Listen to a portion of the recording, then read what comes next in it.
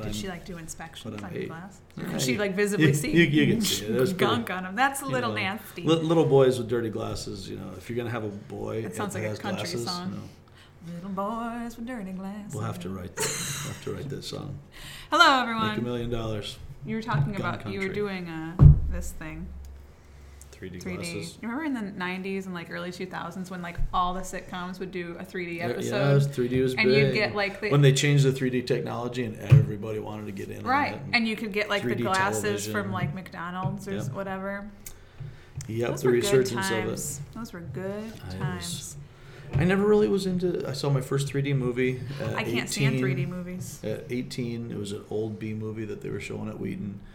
In the chapel, I can't remember why, just an entertainment thing, and but it was it black and white? It was some old picture, and it was the first time that I'd watched a 3D movie, and it just didn't work for me because maybe it's the stigmatism or whatever. But I always had a hard time with any kind of 3D stuff. Do you remember the 5D books and cards that that you kind of would fuzz out? You have the picture that almost looked like a you kind of had to cross your eyes. Right, kind of unfocus, and the picture would pop out. Yeah. And, I'm good at those. Bunch of flowers, and then the face of Jesus would pop out if you fuzz at it. If you fuzz at it. Those never really worked well for me. Oh, Every once in a while, I could get my eyes to do it. But 3D movies, I think, more annoy me than anything else. When they did them on the TV shows, because it was usually a one-episode thing, they would make the 3D things super obvious, they'd poke something at the screen or whatever. And I got that. Despicable Me. In the end credit when they did the 3D version of that. I've never seen it. Oh my gosh! Oh my gosh! The little minions annoy me. It's especially now because they're everywhere. Right. But I do like Steve Carell. I did not expect to like that movie, and it was fantastic. But anyway, they're spoofing themselves because it's 3D and they're over the top with it during the credits, and they have a tape measure that comes right. Right, yeah, that kind of stuff I get, but when you're just doing an action movie in 3D, so the explosions can be bigger, stupid. In Disney World, they had, we're not talking about this today, but now I'm on the subject. We have 10 minutes to rant, you said. They had, one of the shows they have, I don't know if they still have it, it was a Muppet show. No, I'm sorry, not the Muppet one. There was a Bug's Life one. Okay, I remember that. So at one point, I will never go to that again if it's still there. I will never ever go to that again. I will ride roller coasters, whatever. That was the 4D experience when you're in there. Yes, because not only was it 3D, they spray you with water and stuff. But they had a stink bug was there, and they sprayed something nasty into the room. The worst. And you feel like something's running underneath the. Yes, it was please wait to stand so the mice and whatever can, and you feel something running over your feet, and I'm like, no, that is not creepy. Why? When we first went to Disneyland and not Disney World, Disneyland in California, they were doing the Michael Jackson Captain EO experience through that. It was It was the first of that kind of thing. That's kind of cool. At Disney, and it was the same kind of thing. It was whoa, this is freaky and creepy, a total and immersive weird experience. And cool, and yet also I don't think I ever want to do this again. But all that kind of stuff wrapped up together. That was fun, though. Oh, what an only time I did it. Yeah. Okay. Anyway, hello. I'm done talking about 3D. How are you going to transition? We're just going to dump all that trash and move into the actual subject matter. What is our subject matter? Taking out the trash. Oh yeah. Okay. Good. So we just transitioned another country song. So. Taking out the trash. Somehow your country songs always sound a lot like 70s folk songs. I wonder why that is. I'm okay with that. Because you listen to a lot more. I listen to a lot of 70s folk songs. Yeah. I was listening to 60s ballads. But realistically, all 70s music was infused with country at that point, so it was pretty. This morning I was listening to some Percy Sledge. Nice. All right. When good a man stuff. loves a woman. I was listening to Leonard Skinner last night. So. And the Allman choice. Brothers. I was having a good time. I like the Allman Brothers, but I feel like I always sang the Almond Brothers, and that's not what they are. I noticed in that genre of music, particularly in that era, the songs are 9 minutes long. It's like listening to Hillsong or any Southern gospel. It's like. Do you know they lied about that stuff when popular radio was first starting? I don't know what you mean. Phil Spector. He would write these or produce these super long songs, and radio executives were like, no, these are too long to have on the radio. So he would just lie about how long they were, and the radio executives wouldn't really listen to What? him. Yeah. And so they put him on there. They're like, we only want songs that are 2 minutes. And Phil Spector was like, okay, this is 2 minutes. And the AOR format was born. Yeah. The more you know. Okay. So by speaking falsehood, he accomplished his goals. There's a lesson to be learned. I wonder if Paul says anything about speaking falsehood. In Ephesians chapter 4, here we go. As he says in verse 25, all under the idea of living a life worthy of the calling that you've received as a Christ follower, being born again in Christ, being chosen and adopted and predestined, because who we are has been changed. Our nature has been changed. We're united to Christ. We need to live in a way that fits. And in verse 17 of chapter 4, he says, I tell you this and insist on it in the Lord, that you must no longer live as the Gentiles do, or the heathens or pagans, in the futility of their thinking. And he shows the difference in mentality and conduct between the unregenerate mind of the world and the regenerate mind of those who are in Christ. And he then in verse 25 says, therefore, each of you must put off falsehood and speak truthfully to his neighbor, for we are all members of one body. In your anger, do not sin. Do not let the sun go down while you are still angry, and do not give the devil a foothold. He who has been stealing must steal no longer, but must work, doing something useful with his own hands, that he may have something to share with those in need. Do not let any unwholesome talk come out of your mouths, but only what is helpful for building up others according to their needs, so that it may benefit those who listen. And do not grieve the Holy Spirit of God, with whom you were sealed for the day of redemption. Get rid of all bitterness, rage, and anger, brawling and slander, along with every form of malice. Be kind and compassionate to one another, forgiving each other, just as in Christ God forgave you.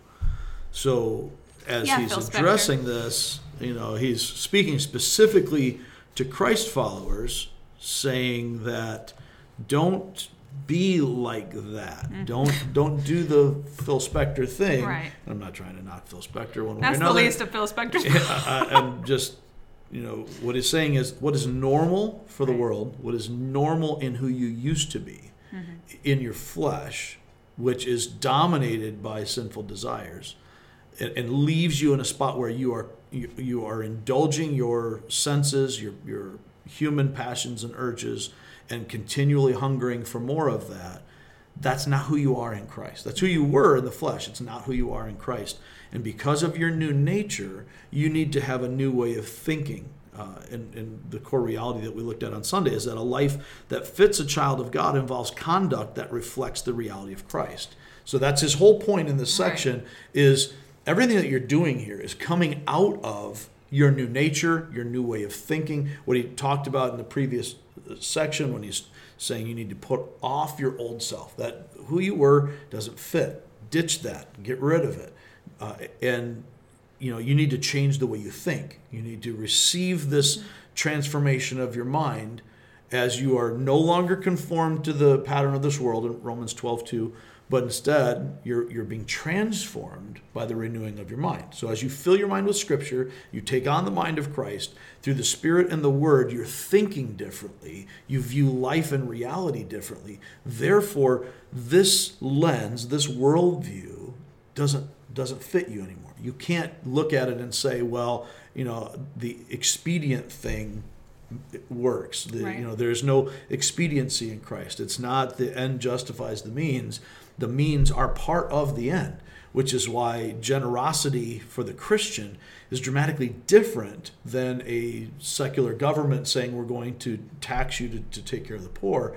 There's no spiritual benefit in that for the individual, because that's not a choice that you're making. So that doesn't mean that we shouldn't all be taking care of the poor. In fact, we see that specifically here.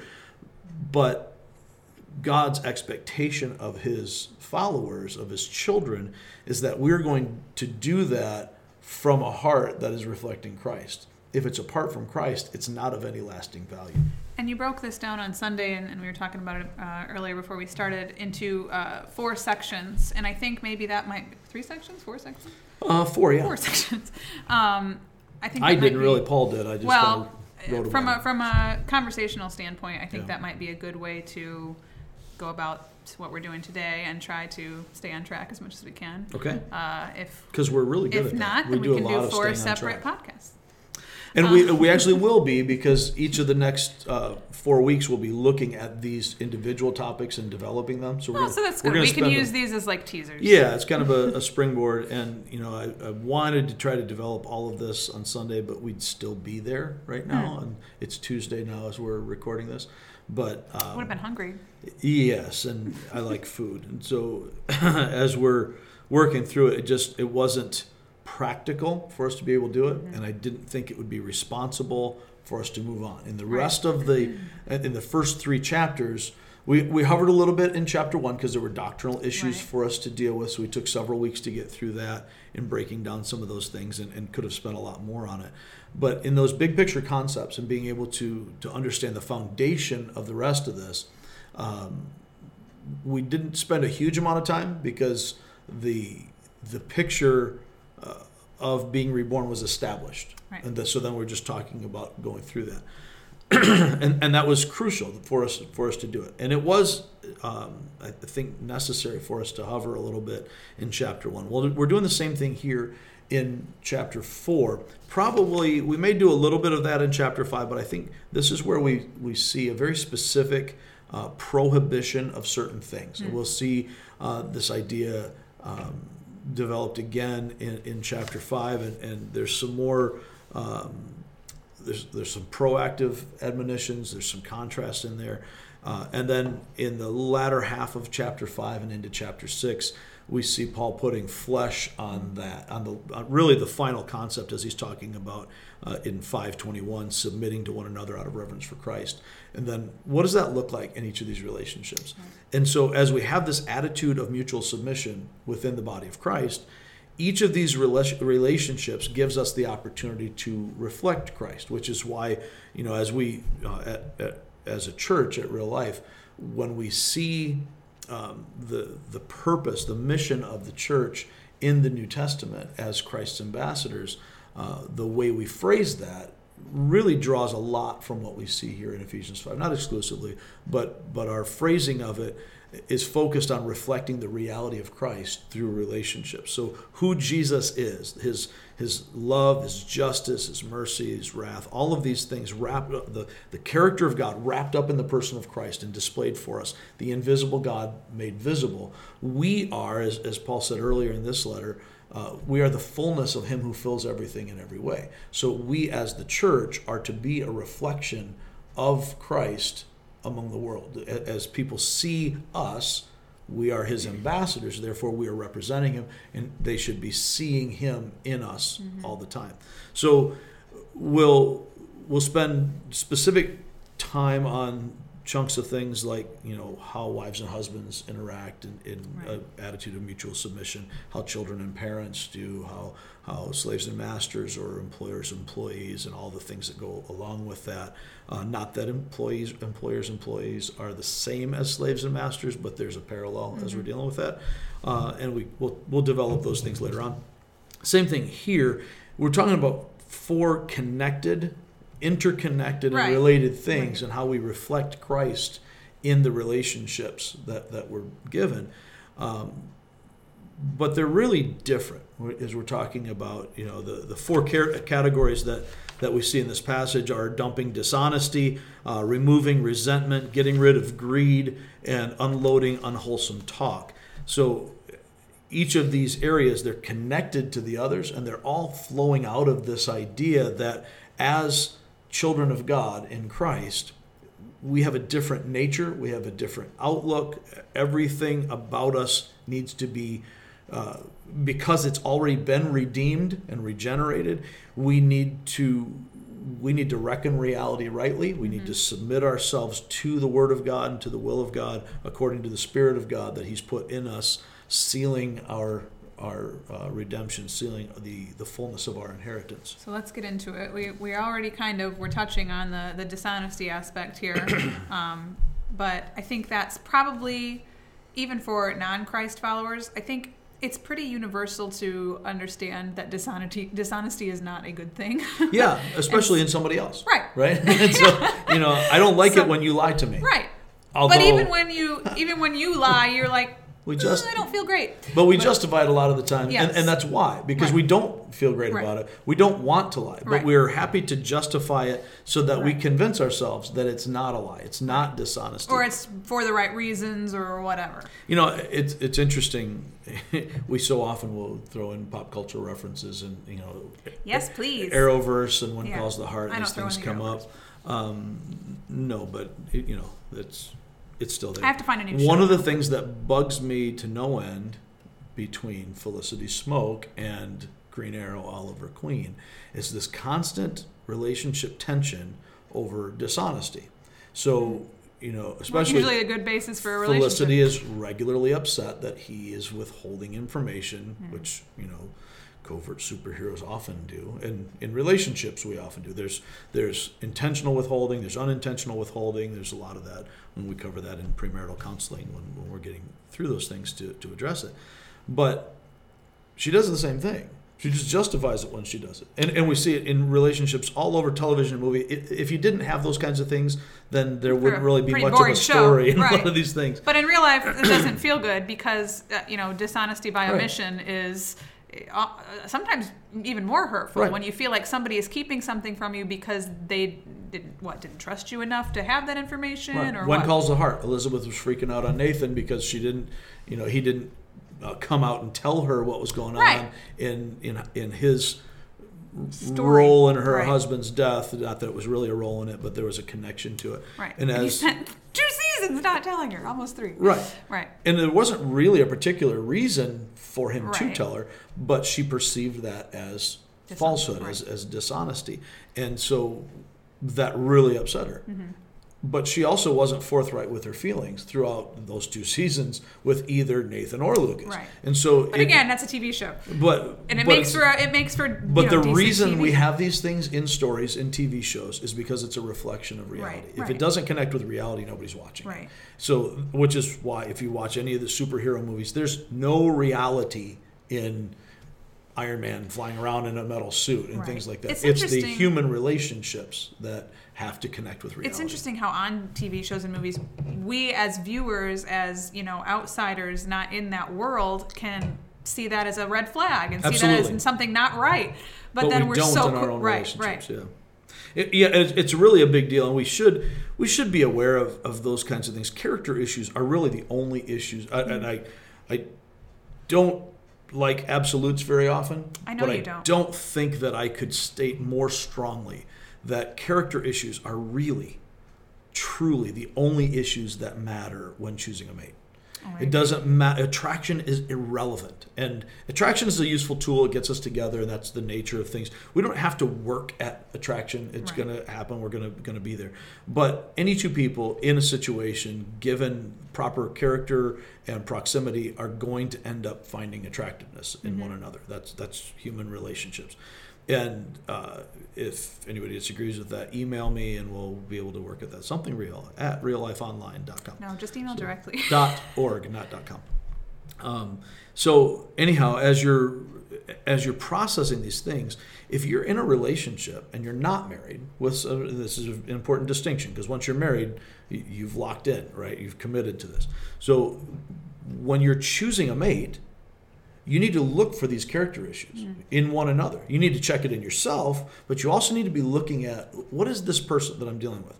Are they hiding things from me? Are there shady things that are coming out? Because when that happens, I don't care if you're standing at the altar. If you discover that this is not a person of character, it's time to run. You're going to discover it eventually. Right. It will come out and bite you. So at the very least, you need to delay until you deal with it. Because if we're honest, if we're being real, which we should always be, everybody has character issues. There is no human being that doesn't have those. Right. So we need to figure out what they are, where they are, uncover them, deal with them, not sweep them under the rug. But most of us, because we're in love, we always love being in love, right?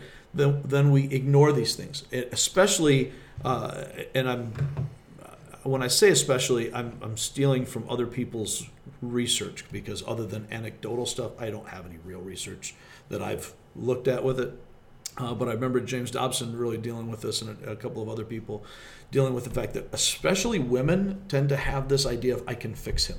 You know what? That's why does I feel attacked. Why is the good girl? Why is the good girl drawn to the bad guy? Right. That's a classic trope. You know. Absolutely.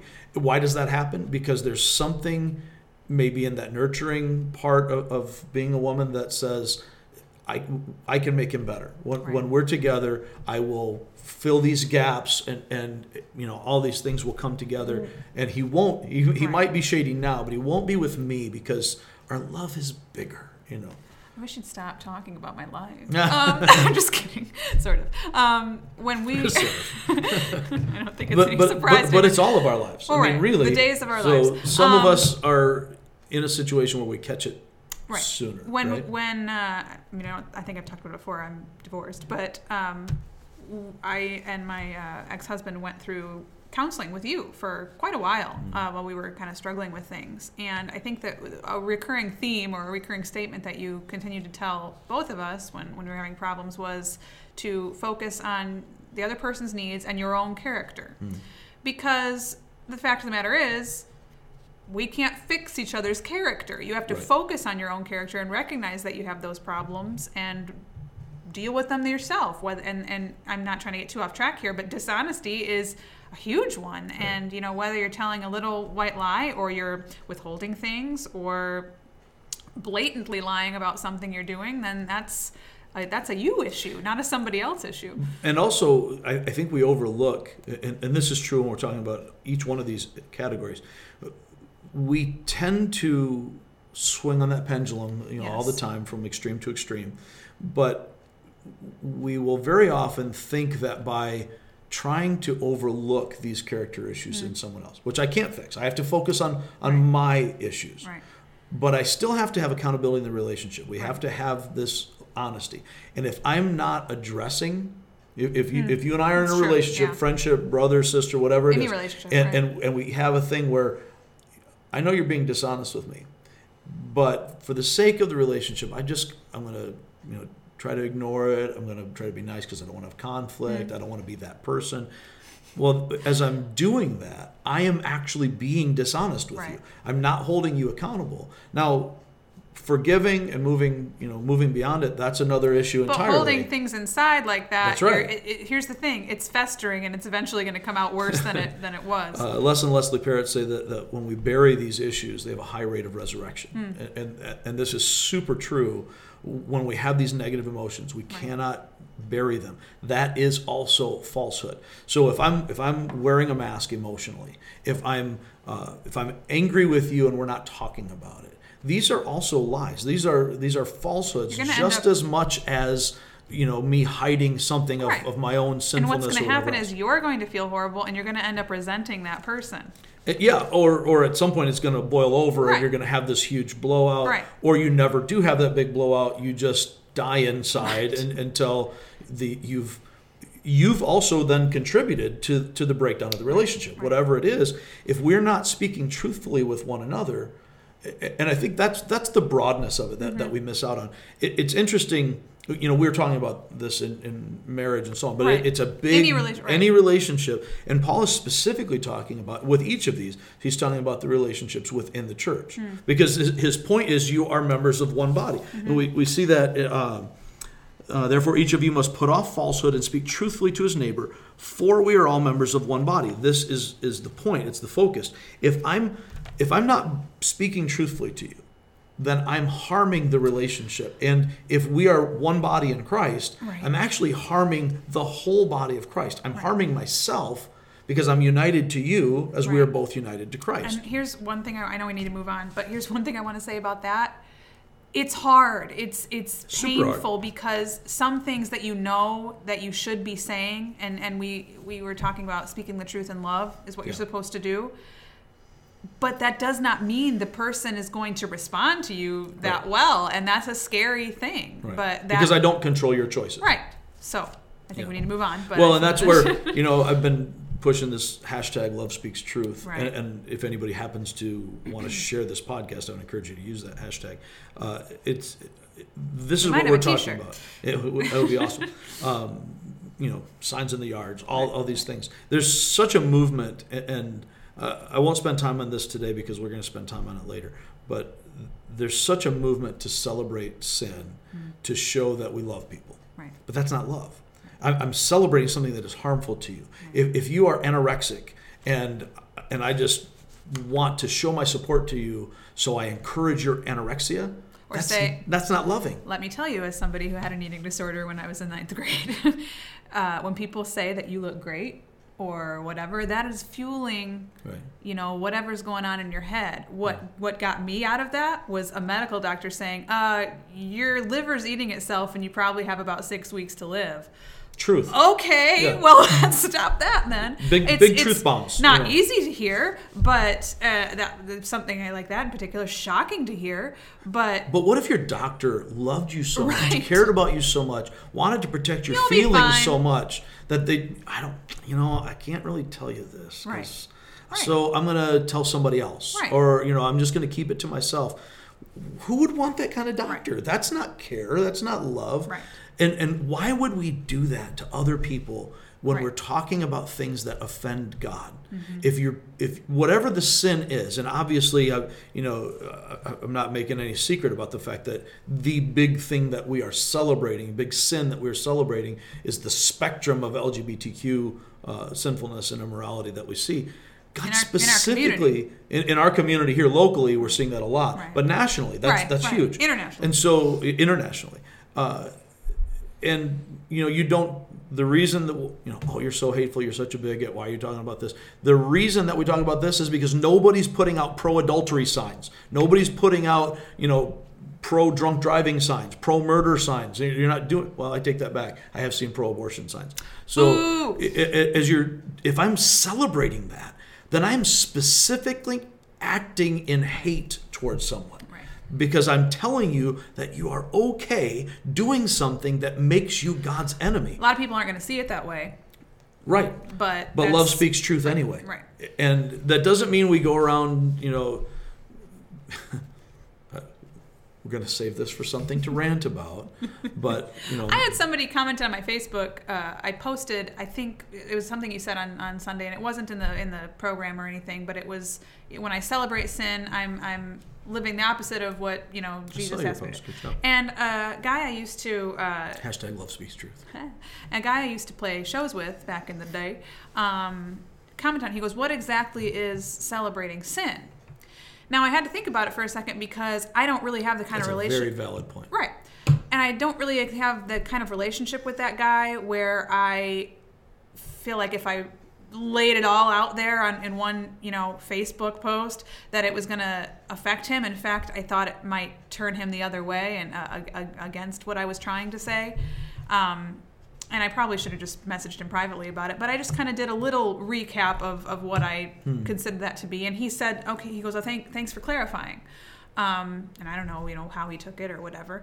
But I think a lot of it depends on the relationships that you have with people. I'm not that close with him, so I can't speak to him in the same way that I can speak to you or a close friend or whatever. So I think a lot of people think that Christians bashing them for the LGBTQ stuff or whatever it's going to be, it's because it's being done in like this sweeping, generalized way, when I think really what should be happening are more personal conversations. It's got to start from within, I think. And also, this is a little bit off of where we are, but I don't want to neglect to point out that a lot of those perceptions come from observing people who are not Christians, but who claim to be. Right, yes. So a lot of people out there wearing the jersey, not on the team. So folks who will, in the name of Christ, who don't know Christ, do things that don't represent Christ. All these things we're talking about are what Christ looks like and what Christians are supposed to look like. Yeah, you don't see Jesus bashing Christians, but you never, ever see him condoning sin.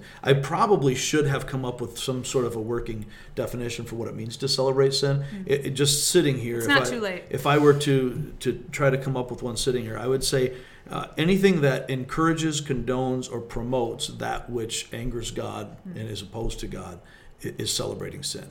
So while it's easy for us to isolate on a particular thing, because again, right now, how many specifically named egregious sins do we have parades for and court cases to promote? There's abortion. There's CRT, which I would also say is specifically racist and wicked and sinful. And there's the LGBT issues. Those are the places that we are currently in our society celebrating. But we could say the exact same thing about each of these areas that we're talking about here. We're talking about dishonesty, resentment, greed. We what was the other one? Unwholesome talk. We celebrate these things in a variety of ways, not just with parades, but we celebrate them when we endorse them. So talking about removing resentment, the idea that when I let anger drive, the devil hijacks the car. That we celebrate anger all the time. We do lots of things, even if it's when we I remember when Osama bin Laden was killed, and that was if I can use the term necessary evil, I don't know that that's a great way to say it, but it was the least worst option when we're violence in dealing with violence, and I saw people who claimed Christ who were celebrating the death of this wicked man. There's no question that Osama bin Laden was a wicked man doing wicked things, and in this military operation was killed. But God does not rejoice in the death of the wicked, but in their repentance. And as Christ followers, the world is celebrating the death of the wicked. If it's the assassination of an evil dictator, we celebrate that. We celebrate Saddam Hussein's fall and all these things. And we do want to celebrate justice, but we should never celebrate the death of a wicked person, the execution of a murderer. I absolutely am, hashtag controversy, absolutely am pro-capital punishment and can make a biblical case for that. Because I am pro-life, I am pro-capital punishment. However, that doesn't mean we don't need reform. We absolutely do. But I can never celebrate the execution of even the most heinous of criminals.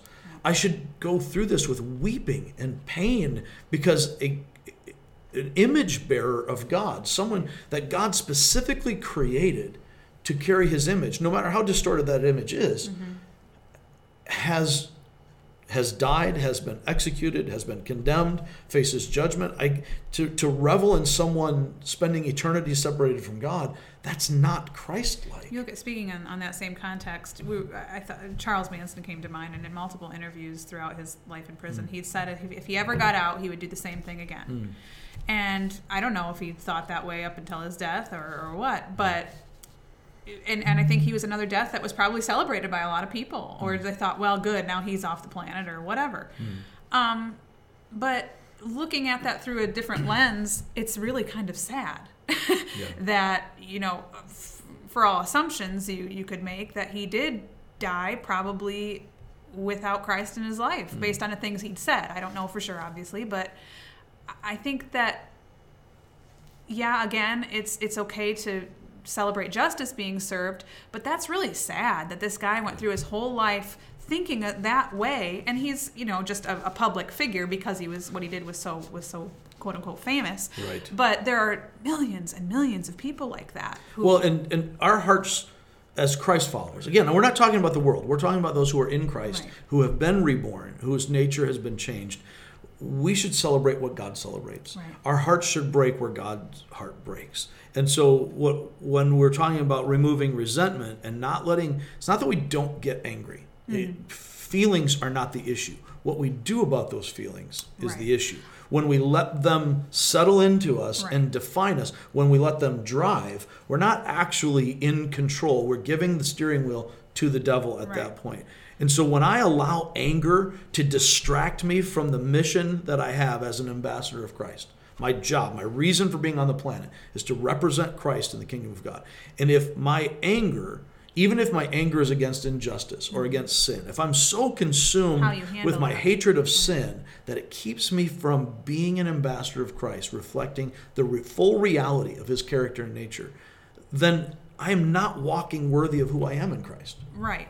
I just real quick before we move on, I think I posted this on Facebook too. Because we're doing great at sticking to 5 minutes on each one. I think I posted this on Facebook too. I was getting my car the other day and I just turned it on. Usually I'm listening to a playlist or something on Spotify, but I it 70s folk songs. Right. Yeah. But it hadn't synced up yet, so it automatically went to the radio, and I must have had WFRN on, and I didn't know it was on. It was some show, not music.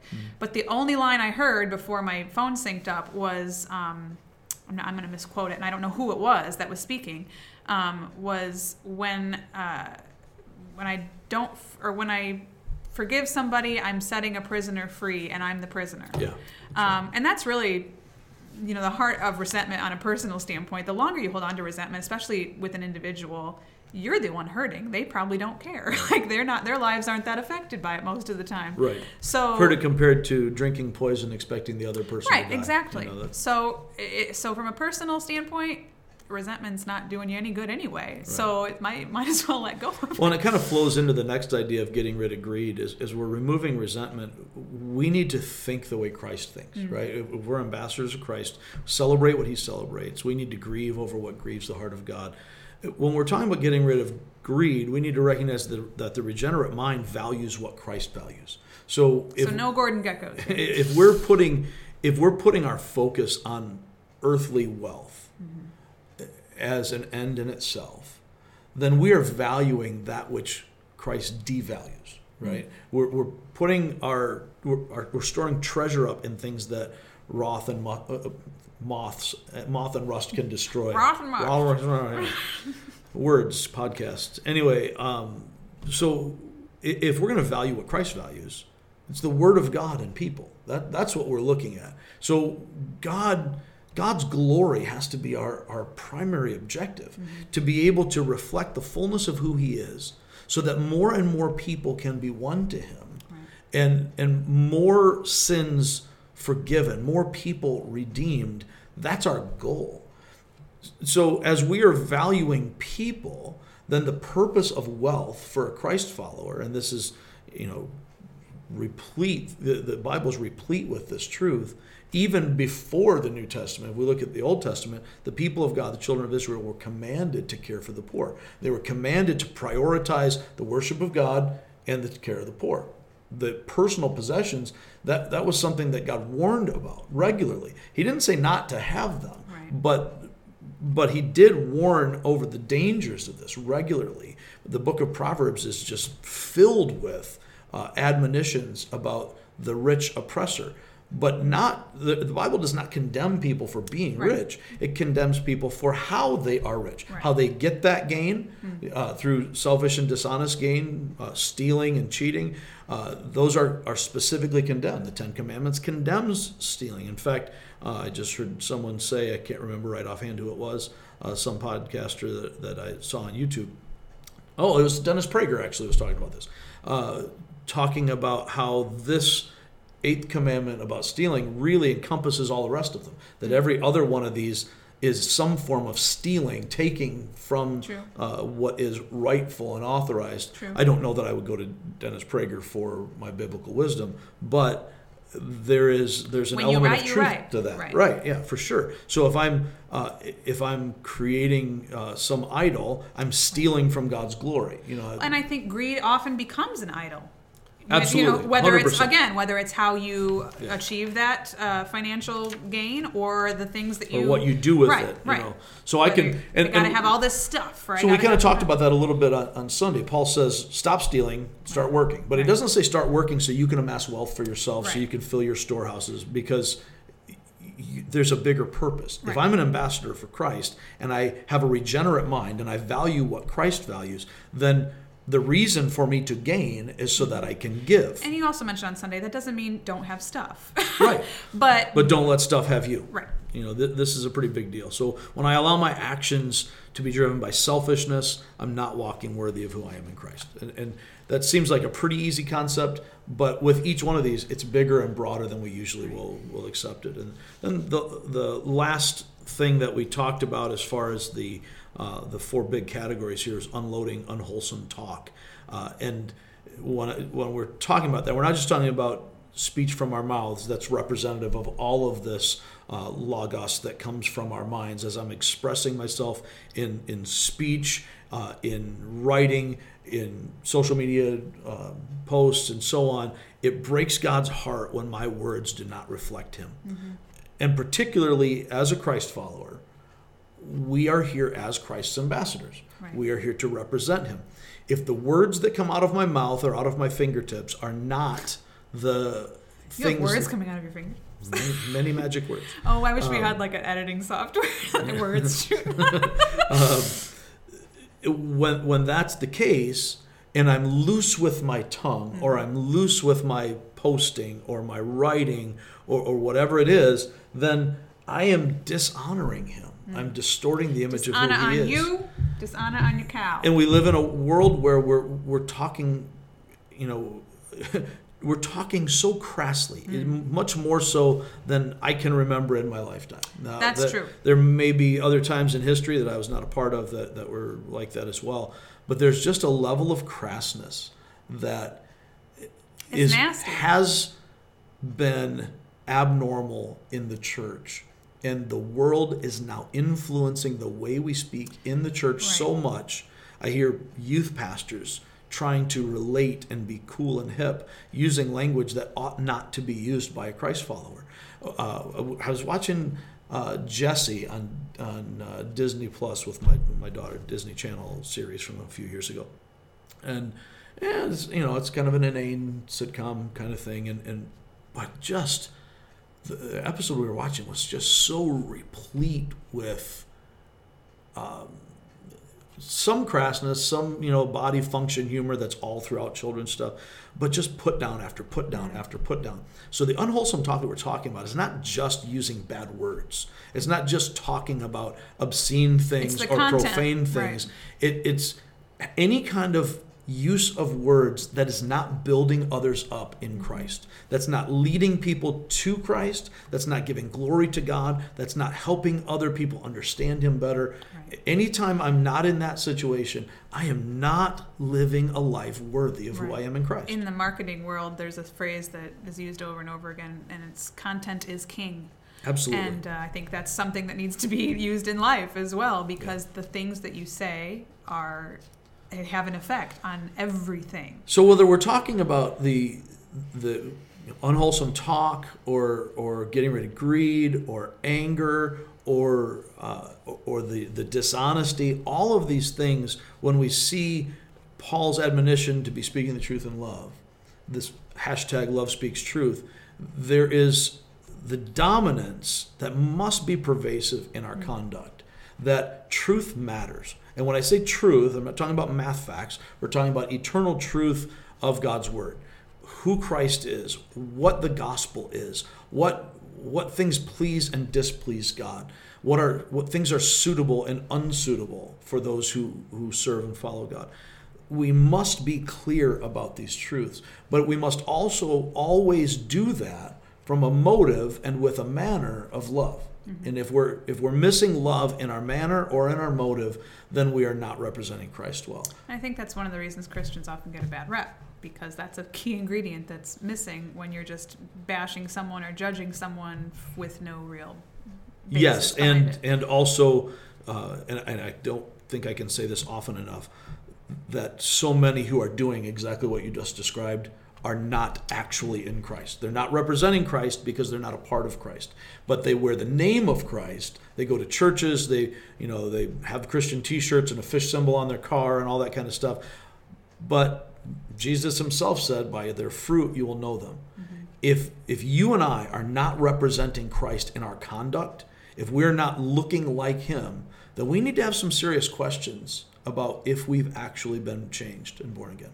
We will stop there because we're way over. Way over. But I think this was all good to discuss, and we probably could have done a lot more.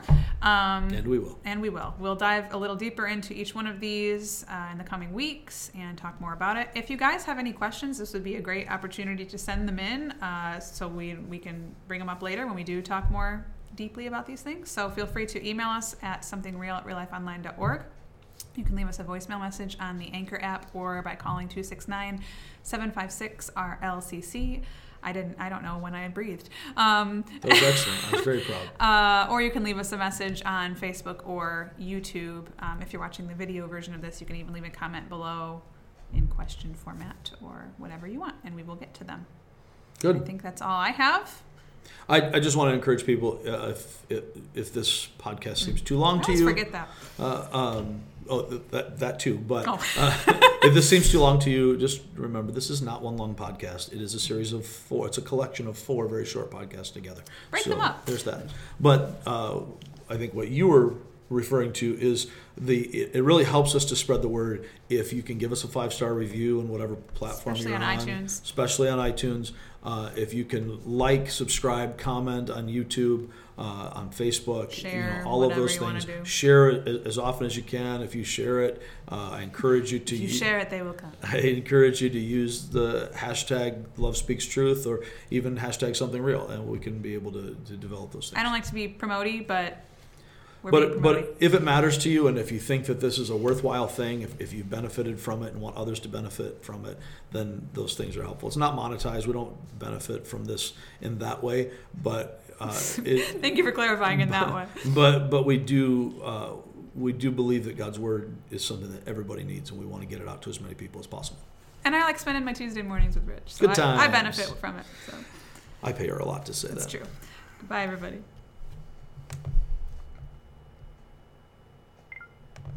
Pretty sure I just waved off camera.